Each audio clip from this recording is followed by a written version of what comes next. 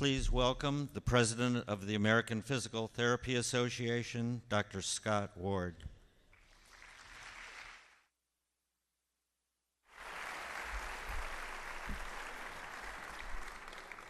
Thank you, and welcome to the 39th Mary McMillan Lecture. Before introducing this year's lecturer, I would like to take a few moments to remember Mary McMillan herself and share with you a bit of her legacy. Molly, as her friends knew her, was an educator, author, and leader in the field of physical therapy. After completing a bachelor's degree at the College of Physical Culture in Liverpool, Molly worked with children under the tutelage of Sir Robert Jones. In 1918, Molly was assigned to Walter Reed General Hospital as head reconstruction aide and helped to found the U.S. Army's first organized physical therapy department. Later that year, she was granted a leave of absence from the Army to participate in the Reed College Emergency Training Program for Reconstruction Aides. Graduates of this and other emergency programs helped to handle the peak load of patients in 1919, immediately following World War I. During this time, Molly prepared the manuscript for her book, Massage and Therapeutic Exercises, the first book by a physical therapist published in the United States. On January 15, 1921, an association of physical therapists was established during an organizational meeting held at Keene's Chop House in New York City. Mary McMillan was elected the first president of the American Women's Physical Therapeutic Association. The Mary McMillan Lecture Award was established to acknowledge and honor a member of the association who has made distinguished contributions to the profession and to provide the recipient an opportunity to share his or her achievements and ideas through a lecture presented at our annual conference. At this time, I have the honor of asking all previous Mary McMillan lecturers present with us today to please stand and be recognized as your name is announced. I will announce your name and the year of your lectureship, and I would ask the audience to please hold your applause until the introductions are complete. First, Dr. Geneva Johnson, 1985. Mr. Charles Magistro, 1987. Mr. Robert Bartlett, 1991. Dr. Shirley Sarman, 1998. Dr. Stephen Wolfe, 2002. Dr. Pamela Duncan, 2003. Dr. Marilyn Moffat, 2004. Dr. Rebecca Crake, 2005. And Dr. Stanley Paris, 2006. Thank you very much.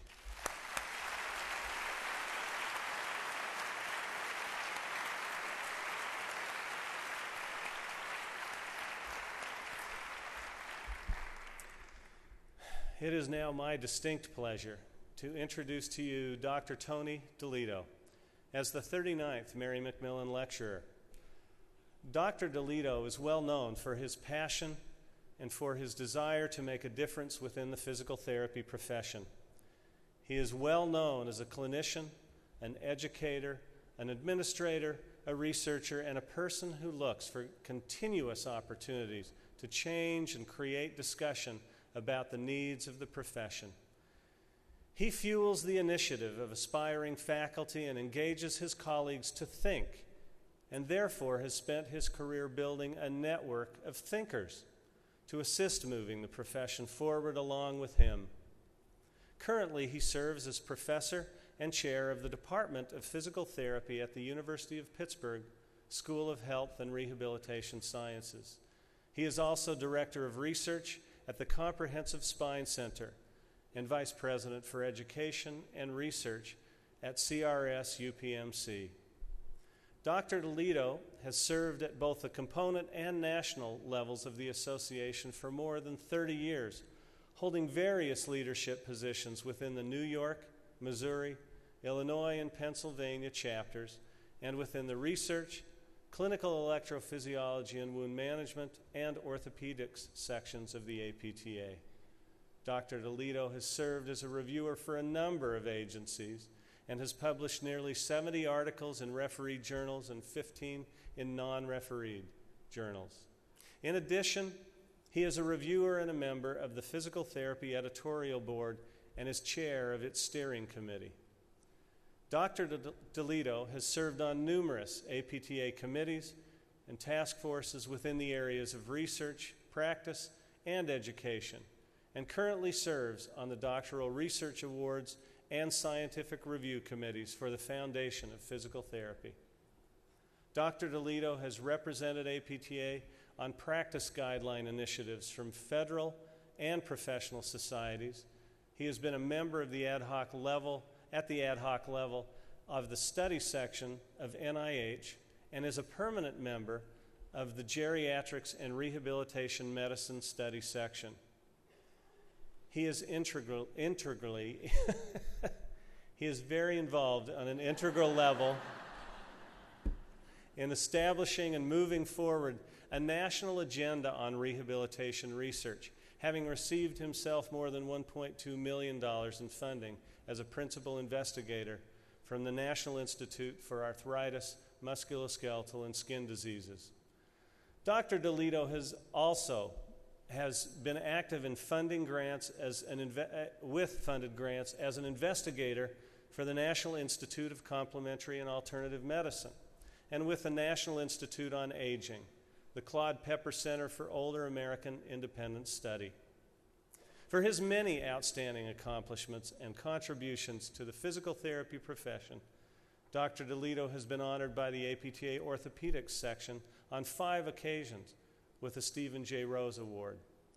And from APTA, he has been honored with the Jules M. Rothstein Golden Pen Award for Scientific Writing, the Marion Williams Award for Research in Physical Therapy, the Lucy Blair Service Award, the John H.P. Maley Award for Innovation in Clinical Practice, and was elected a Catherine Worthingham Fellow in 2000. Please join me in honoring Dr. Tony DeLito.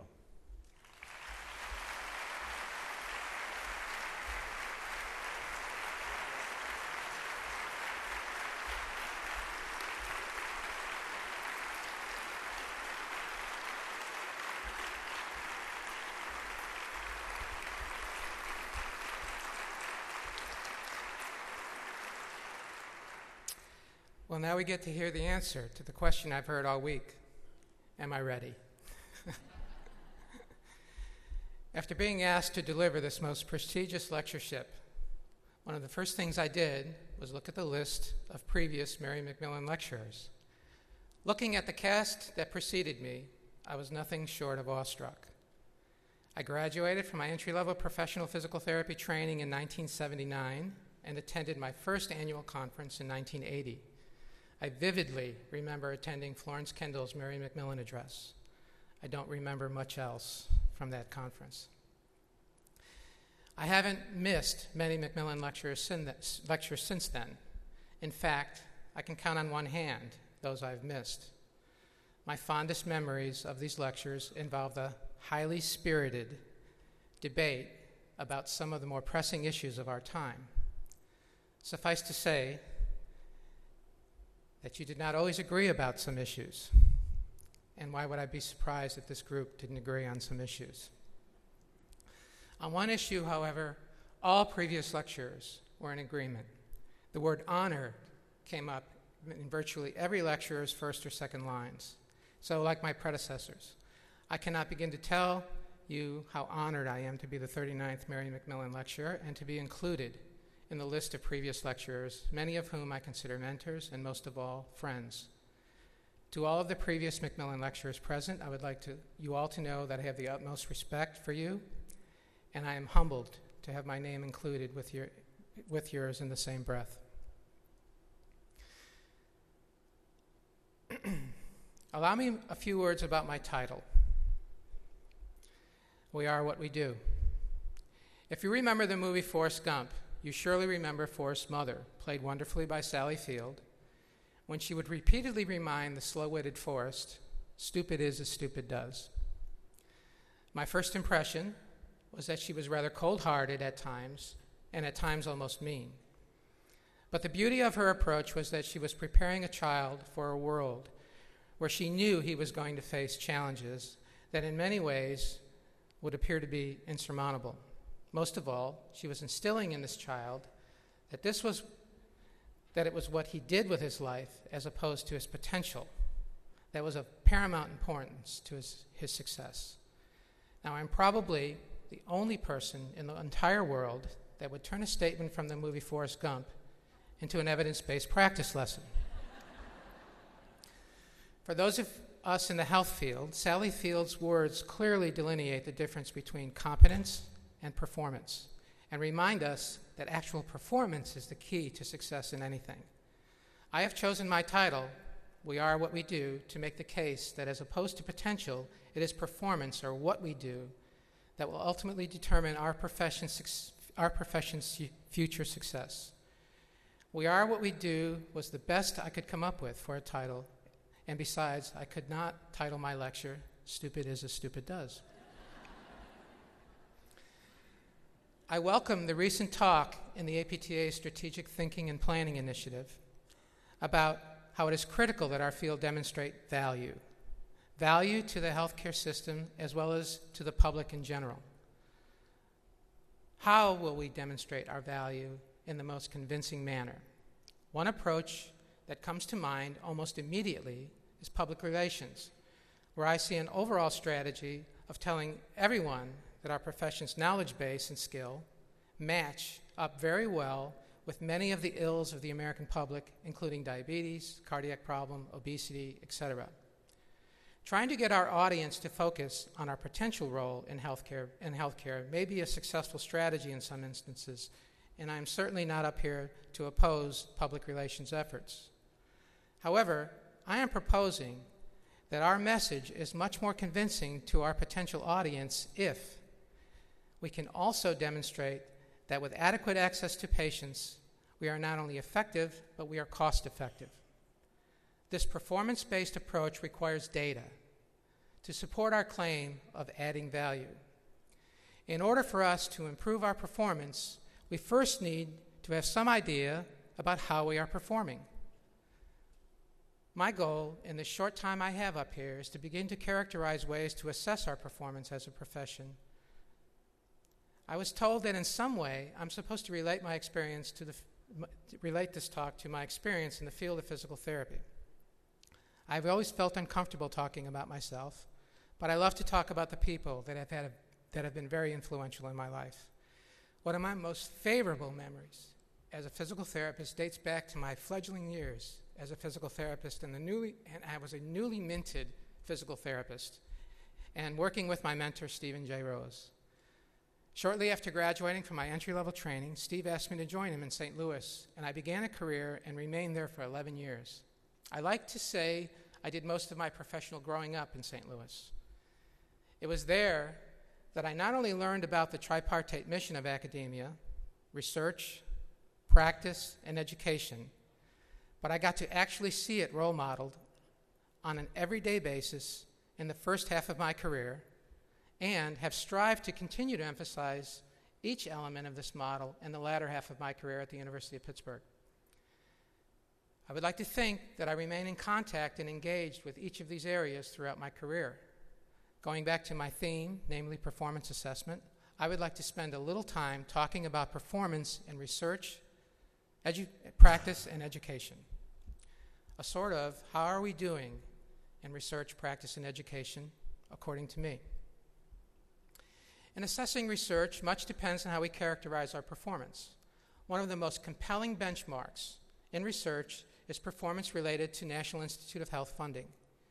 If National Institute of Health funding is our profession's benchmark, we certainly have much about which to brag.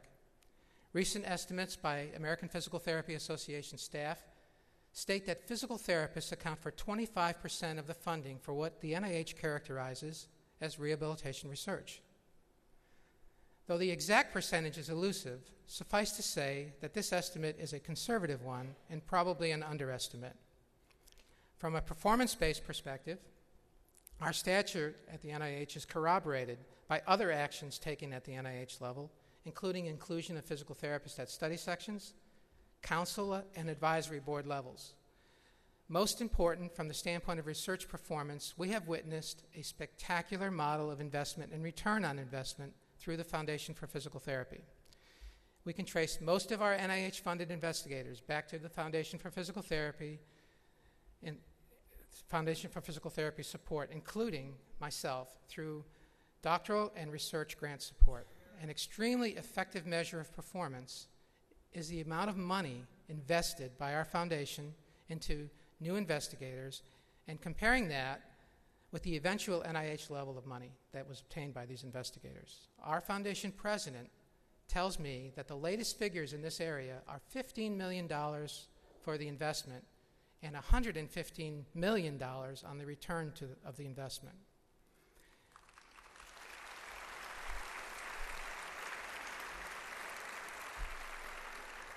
It is entirely appropriate to take a moment and express our profession's gratitude to those responsible for forming the Foundation for Physical Therapy, as well as those who have maintained it, sometimes through some very rough waters. Yes, there's much to brag about when it comes to research if our performance standard is the amount of NIH money our researchers are able to generate. Certainly, in the world of academia, NIH grants become the key benchmark and ultimate endorsement of anyone's research portfolio. But is NIH procurement our profession's gold standard of research performance? I would think that some in this audience, especially clinicians, would like to expand our gold standard to include something about exactly how this newfound research is impacting the day-to-day practice of physical therapy. You would think that our research accomplishments, most of which have occurred in the last 10 to 15 years, would have radically transformed areas of physical therapy practice. Put simply, has our newly minted research transformed practice in any area in any significant way? I'm going to be a little argumentative here. Quite candidly, I'm going to say no, at least not to a great extent.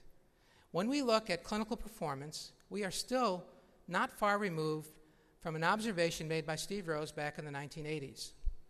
Our practice needs more research, and our research needs more practice. Like many other health fields, there is a great disparity between what we know from research findings and what we do in everyday clinical practice.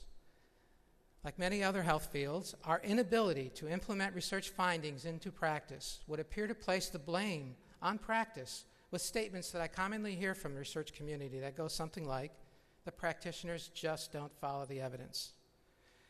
There is an equal amount of blame targeting the researcher, and it goes something like, much of the research being produced is just not applicable to my practice.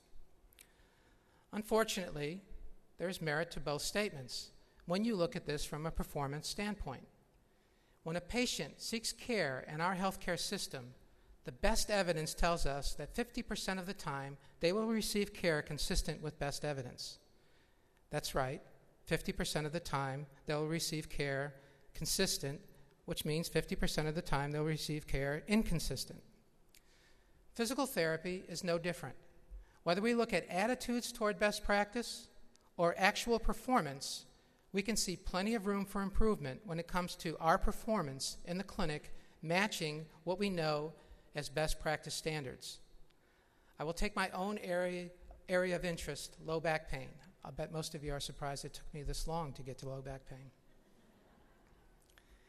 And I will use two sources of data that justify my claim that we do underutilize procedures that have been shown to be beneficial and overutilize interventions that have proven little benefit. For example, the overwhelming positive attitude towards the use of physical agents, coupled with actual clinical performance data, demonstrate a clear overutilization of these procedures.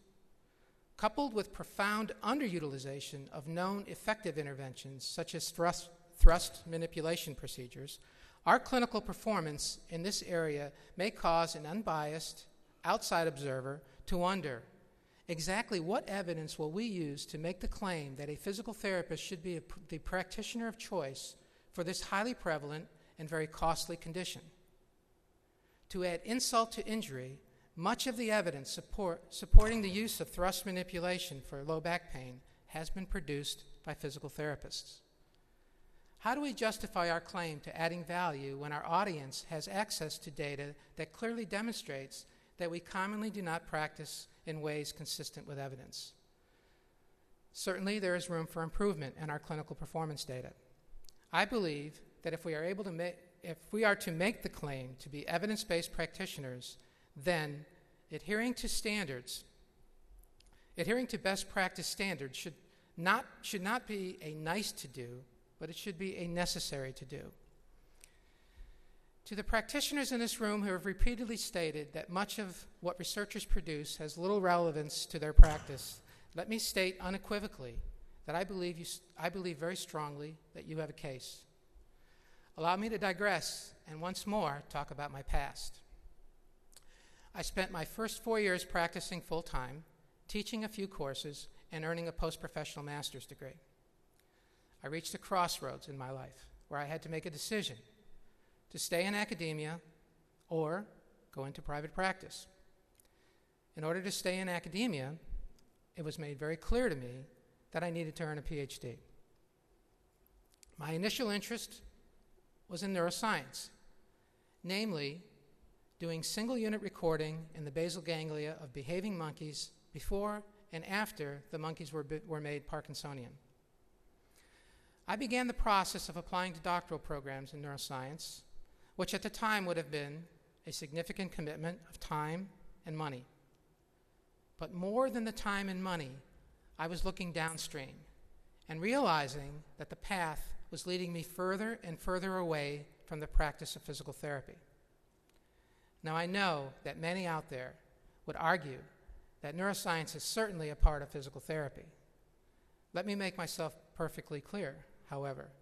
I did not want to become a neuroscientist who happened to be a physical therapist. I believe this path and this dilemma represented many of my generation who pursued doctoral research degrees in basic areas and who then turned to the Foundation for Physical Therapy for support.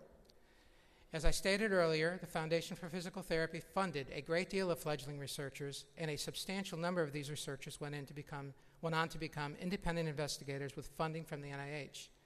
While we are quick to applaud these accomplishments, I can certainly see how people in the trenches of clinical care cannot appreciate the connection between basic or bench research and the problems faced by clinicians on an everyday basis.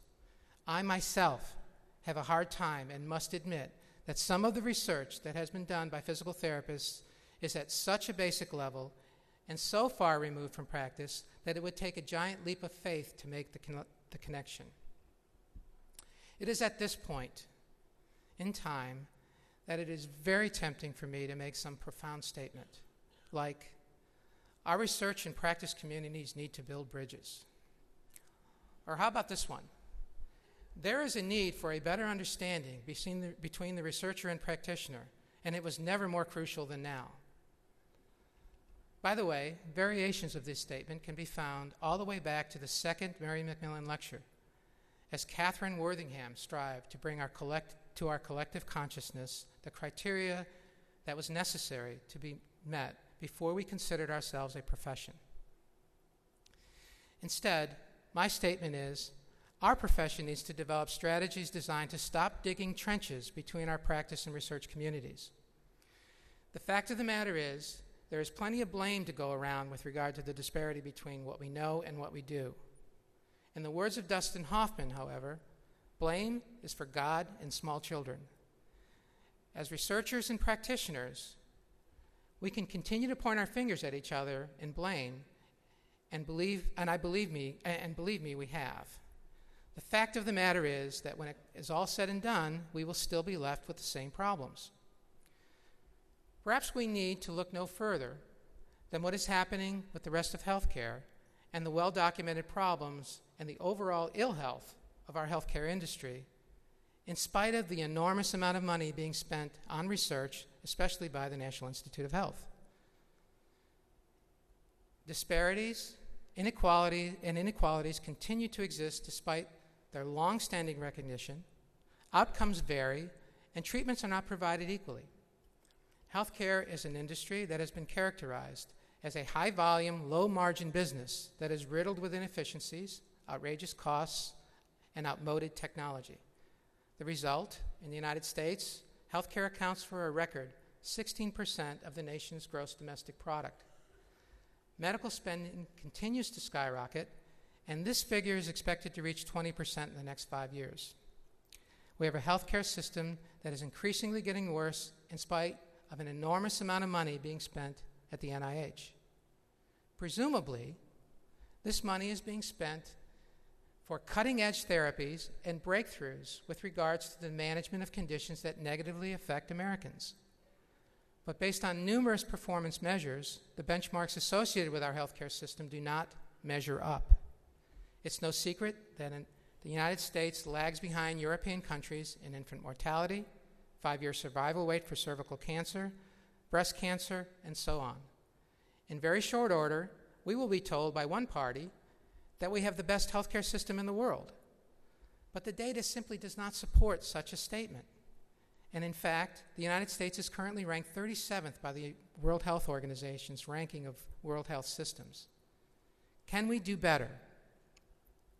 Knowing how badly our healthcare system performs and how it does not appear that there is universal agreement that we are getting a bang for our buck, it would be very easy for us as physical therapists and part of this system to sit back and be satisfied with the status quo.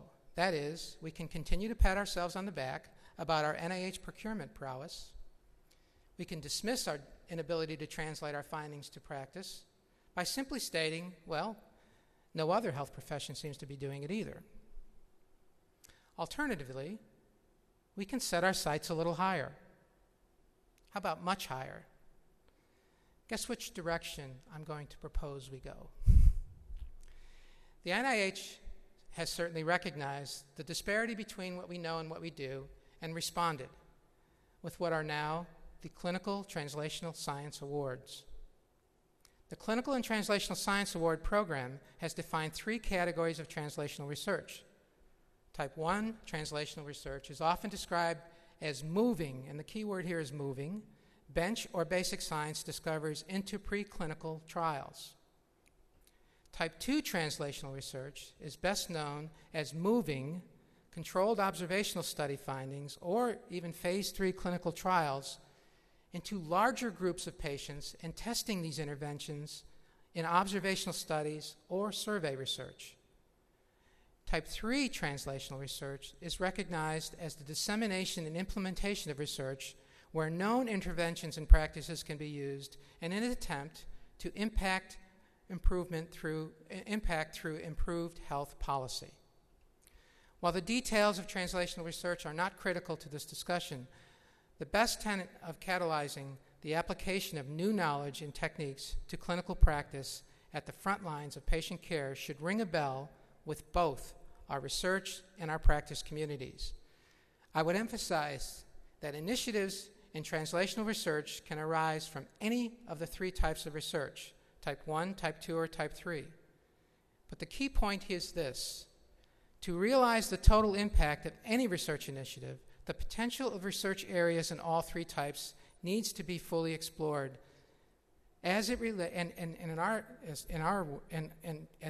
to us, to the profession of physical therapy, it needs to be explored how it relates to practice.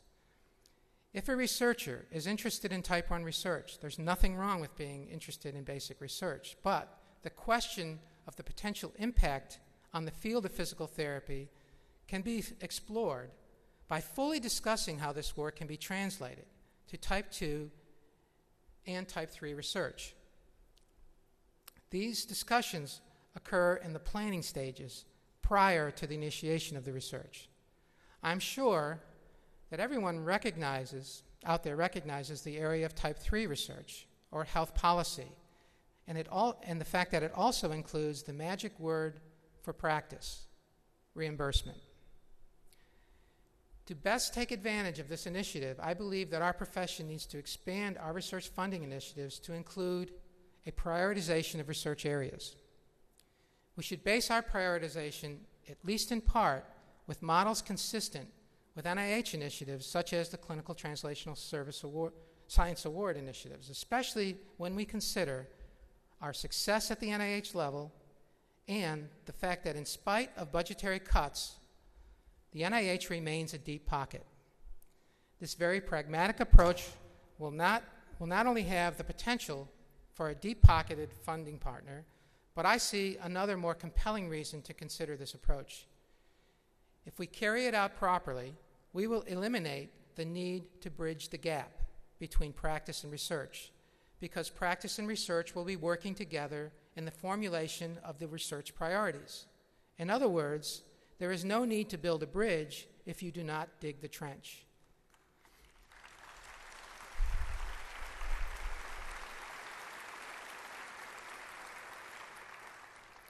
I would like to focus on type 3 research, translational research, and policy issues in particular, especially those related to reimbursement for our services. There is not a single person in this audience that has not been directly affected by the decrease in reimbursement for our services. We have always acknowledged that we are low on the food chain when it comes to healthcare expenditures. We have all seen the pyramid charts that illustrate the disproportionate amount of expenditures that hospitals and physicians receive, up to 80% of the healthcare dollar, while physical therapy is listed with all the other quote-unquote ancillary services for a combined total of less than 5% of expenditures. To make matters worse, we have seen this very small proportion of the healthcare dollar shrink further over the past few years in what we all know as reimbursement rate declines. Most practices have continued to come to grips with decreased collections, but as a profession, we are now beginning to recognize the profound rippling effect of decreased reimbursement rates. In the past 10 years, salaries for physical therapists have, for the most part, stagnated. When compared to the increasing price of physical therapy education, the disparity between the cost for education and the entry-level salary has increased to a point where it is most definitely infringed on the applicant pool.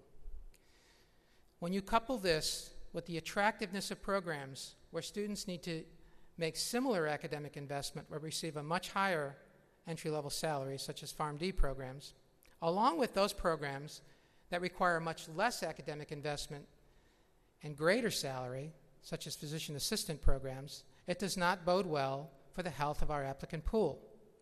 The strong applicant pool has been the lifeblood to our educational institutions. For years, we have taken for granted the popularity of our profession, which has translated to healthy applicant pools throughout the 1990s. And we now see the applicant pool decline of late. I believe strongly it is related to the cost of education and stagnant salaries. I cannot believe that we will not see continued competition for high-quality applicants as we make education more and more expensive while entry-level salaries remain stagnant. Considering the latter, what is the cause of stagnant entry-level salaries? Though our profession has never been dominated by independent practitioners, the delivery of physical therapy services has always been profitable to someone. Even when the profit was distributed to hospitals or through rehabilitation companies or private practitioner entrepreneurs, there still remained enough resources to adequately respond to the increased salaries as the market dictated. Now I am told by those in whom I trust that dwindling reimbursement rates do not allow for such modifications. There are not many solutions to the problems if we cannot solve dwindling reimbursement rates and increasing tuition debt loads. Although I have listened to success stories in alternative practice environments, I am not sure we are ready as a profession to convert our practice to cash-only businesses. I am not ready to give up on strategies to address reimbursement rates, and certainly not ready to stop exploring more efficient ways to educate our entry-level professional physical therapists. It is in these areas I would like to briefly address my remaining comments and focus on opportunities. I would like to go back to the reimbursement food chain. While I agree that our profession is commonly an afterthought when it comes to calculating reimbursement rates, I wonder if we should be reconsidering our strategies. In the past, we have been reactionary to reimbursement cuts that have been more or less arbitrarily imposed on our profession. When I consider the $1,500 Medicare cap, I ask the question, where did the $1,500 arise? More recently, in the United States, one of our largest private insurers has decreed that a physical therapy visit is worth $40. If these numbers are not arbitrary, I'm sure they're not based on the potential need for our care in the Medicare case or the cost associated with providing a physical therapy service.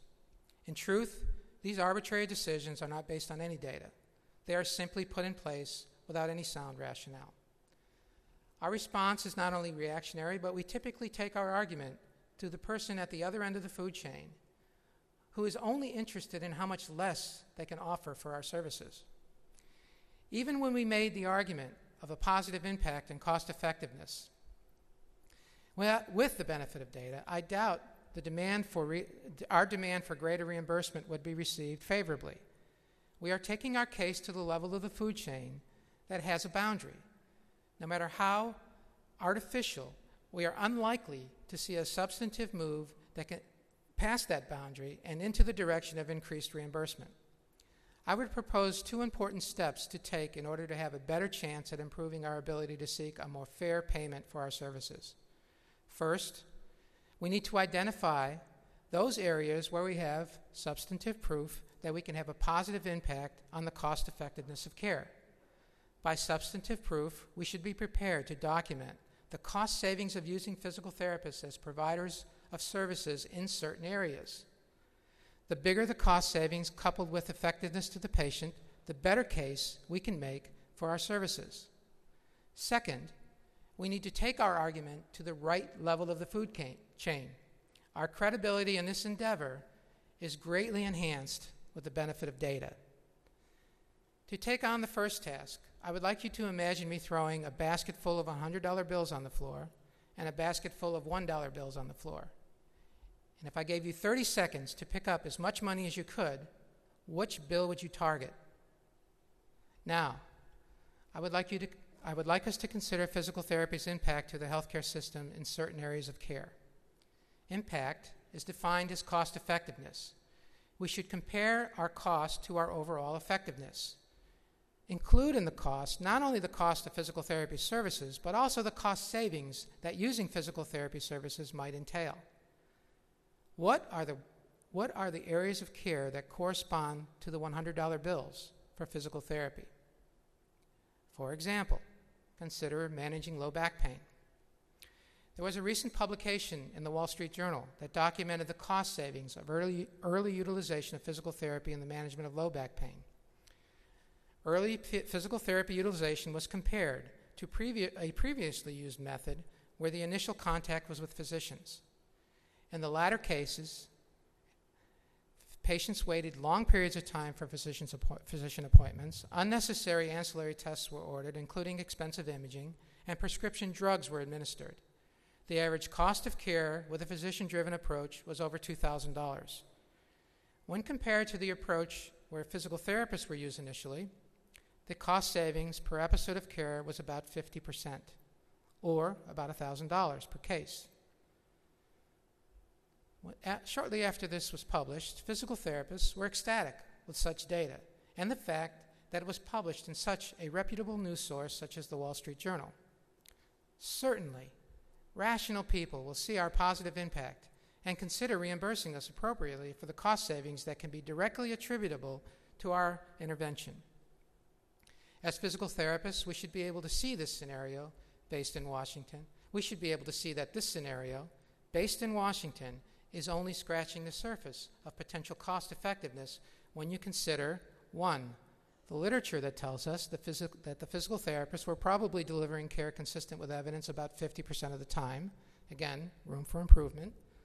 And the fact that the study was conducted in a state that does not allow physical therapists to use thrust manipulation, an intervention that we know is effective in a large proportion of patients studied. Next, let's consider to whom we take this argument now that we have the data. Shall we take the argument to the insurer? How can we be certain that an insurer will not respond by simply taking the cost savings as part of their profit? After all, Aetna, the insurer in this case, is a for-profit company with a responsibility to its shareholders. Being in the House this week, many of us had to agree with our colleagues from New York that we are skeptical of having a trusted partner in many of our third-party payers. Now, consider another payer of healthcare costs, namely the employer. I would argue that the employer is the most important payer of healthcare services and the payer that is most interested in cost effectiveness. This is the constituent who is really footing the bill for the exorbitant costs of managing low back pain, whether it be in their workers' compensation business or with their commercially insured employees and families. I have no doubt that providing information about our cost effectiveness to this particular consumer would not only be favorably received, but would more likely lead to demands for better reimbursement for our services.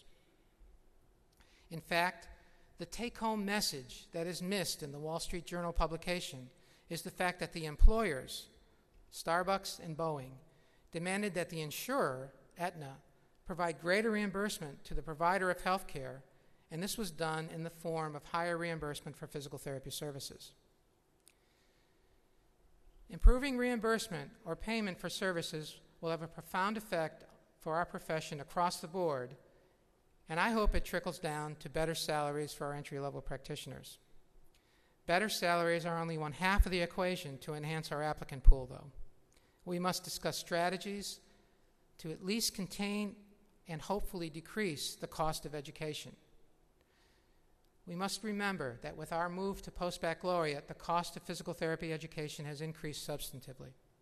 Coupled with tuition hikes that I would describe as unconscionable, especially since my son just finished 4 years of college, the debt load for our students has become a deterrent to prospective applicants, especially when coupled with stagnant salaries. The situation begs for strategies to make the education of our next generation of physical therapists more affordable. In terms of making education cheaper, my comments will be focused once more on pragmatics and what I like to call low-hanging fruit with regard to entry-level professional physical therapy education.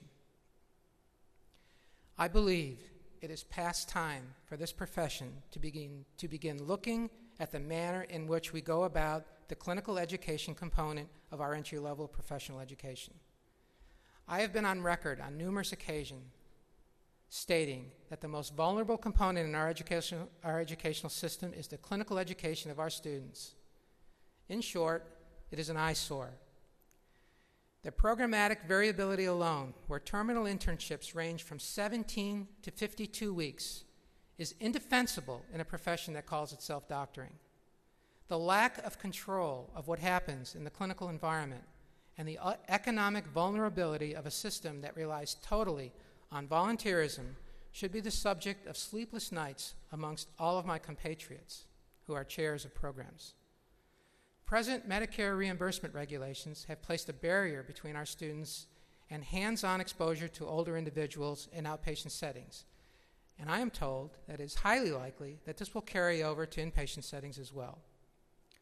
Though we can discuss ways around these regulations, suffice to say that none of the strategies will likely satisfy both the desired level of exposure for our students and the lack of cost effectiveness overall from the clinical environment's perspective. Some say we should lobby CMS in an effort to change regulations and allow for students to bill under the supervision of a licensed therapist. I must tell you, if I remove my physical therapist hat, I would first want to know why we should be paying the going rate for physical therapy for services provided by a person who has not yet met minimal standards as documented by licensure. I would hope government officials would be asking for a data-based argument that supports this request, and we know there is no such data. I will put my academic chair's hat on and address my compatriots and ask, how long will we continue to bury our heads in the sand and ignore this white elephant in the room? Clinical education has now been singled out in major initiatives, including the education agenda and the strategic planning and thinking process. As a profession, we are increasingly recognizing that we have a problem, which is good news in that our lack of acknowledgement in the past was our major impediment to solving this issue. Even if you believe that in your particular program you do not have a problem, at least look at the profession as a whole and acknowledge that the majority believe the problem exists and is severe enough to warrant action. If you need prodding, imagine for a moment the very real possibility that reimbursement regulations such as those imposed by Medicare will cascade to other payers and result in observation-only experiences for your students. To move forward at an expedited pace, we must first acknowledge the problem and identify the barriers. I would suggest that to complete our transition to a doctoring profession, I would urge us to at least consider post-professional entry-level residencies as a clinical education model.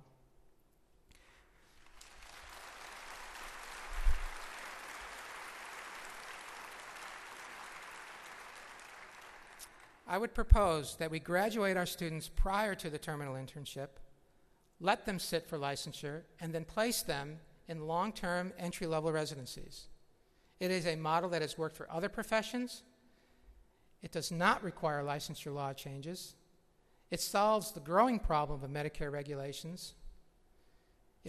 And reduces the cost of education by eliminating tuition the year the students are out on the residency. Imagine you solve some real issues in clinical education while, at the same time, you decrease the cost of education as a whole. Though some may look at the establishment of residencies as a barrier, it is not an insurmountable barrier when considering the fact that such models are already in place for specialty residencies, and many clinical directors believe such arrangements can indeed be formulated and be cost-effective.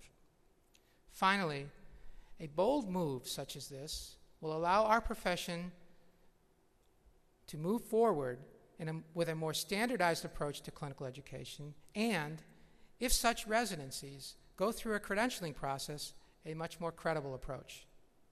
The effort will be worth it. Among the gifts I have received, one of my favorites sits on my desk. It's a rock, and it has a quote on the rock, and the quote it was given to me by editor emeritus of physical therapy, the late Jules M. Rothstein. He gave it to me shortly after I became chair of the Department of Physical Therapy at the University of Pittsburgh. On this rock is a quote from Albert Einstein: "In difficult times lie opportunity." I do not think that for 1 minute Jules was trying to scare me away from the job of being chair. Nor was he warning me to watch for the difficult times that almost assuredly awaited me as I took on the chair's responsibilities. I prefer to believe that he was reminding me to look for the opportunity that oftentimes lurks somewhere behind challenges and to appropriately and decisively react to these opportunities. By appropriately, I had to thoughtfully and without bias consider the situation, preferably with, and you'll remember this from Jules, with the benefit of data as opposed to emotions. Once the situation was accurately surmised, well, decisiveness was never a problem for me. So where are our opportunities? Thomas Edison once said, "Opportunity is missed by most people because it is dressed in overalls and it looks like work." I would like to close by reminding ourselves that collectively we are the stewards of our profession. Our collective stewardship of this profession will be documented not by our words lauding our potential, but rather by our accomplishments. Our accomplishments in research need to continue to grow and become translatable to the everyday practitioner by communicating with the practice community and articulating exactly how your work will eventually be relevant to the practice of physical therapy. Our accomplishments in practice will relate to our ability to implement relevant research findings to our everyday practice and to inform the research community about potential areas of practice that are in dire need of investigatory activity. If we address anything in our collective careers regarding education, it must solve the clinical education problem as it exists now. I would love for a Mary McMillan a future Mary McMillan Lecturer not to be able to point toward the need for bridges between education, research, and practice. We must all remember that the need for a bridge is a sign of a failure in our planning process. Education, research, and practice are not, by definition, separate entities that can exist on their own without regard for one another. The need for a bridge is only necessary because of our own man-made trenches that we encourage by not adequately dialoguing with one another in the planning stages. Finally, please allow me to acknowledge some individuals without whom I could not imagine being up here. First, to my wonderful colleagues in the profession who have worked with me throughout my career and who are too numerable to mention without fear of leaving someone out. I thank you. I would like to particularly pick out one colleague, though, someone who lost a bet. Bill Boysenall, you should never bet against the New York Giants in Green Bay because somebody may make you wear a cheese head to a Mary McMillan lecture.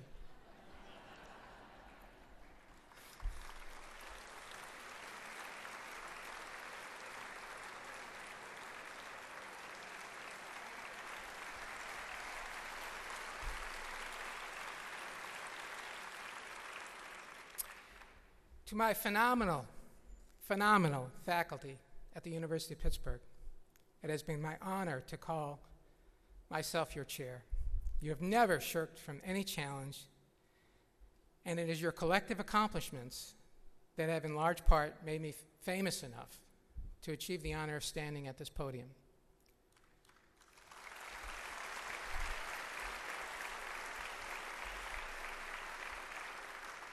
To our partners at Pitt, the clinical community, who have embraced our ideas of partnership in education, research, and practice, and have made the model work, I cannot express our gratitude. And I would especially point to Paul Rocker, whom all of you know as a board of director, but in case you don't know it, Paul has a day job.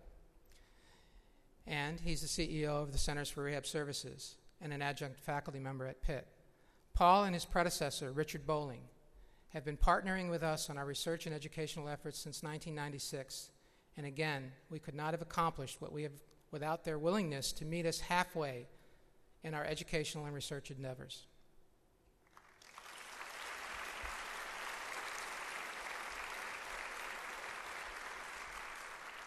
Please allow me a little leeway as I acknowledge my family. First off, I'm married into a physical therapy family.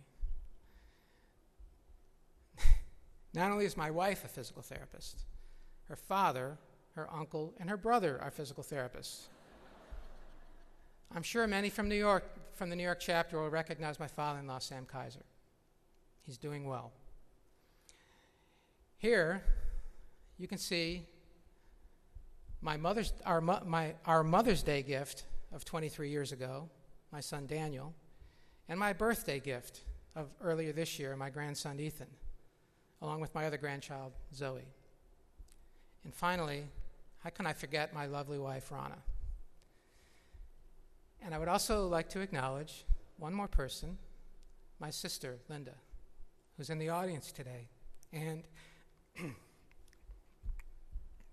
who I describe as my true living hero. Words cannot express my gratitude, my love, and I could not have done this without all of your support. Again, I thank everyone for this wonderful honor.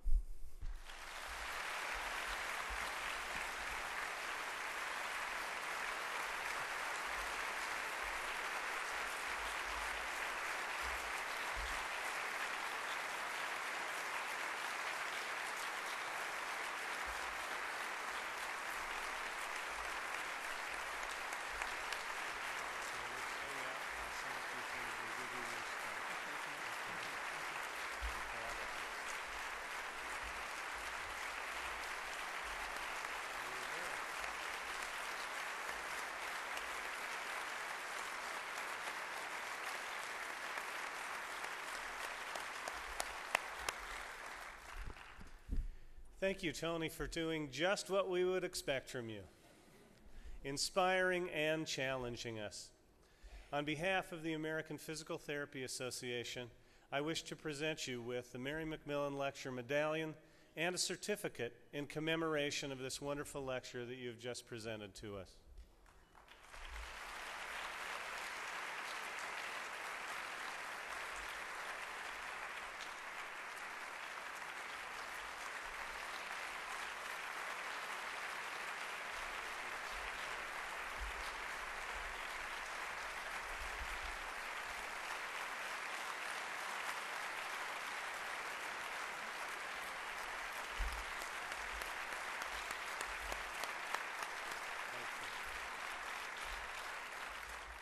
My colleagues and friends, this concludes the 39th Mary McMillan Lecture of the APTA. Thank you and enjoy the rest of the conference.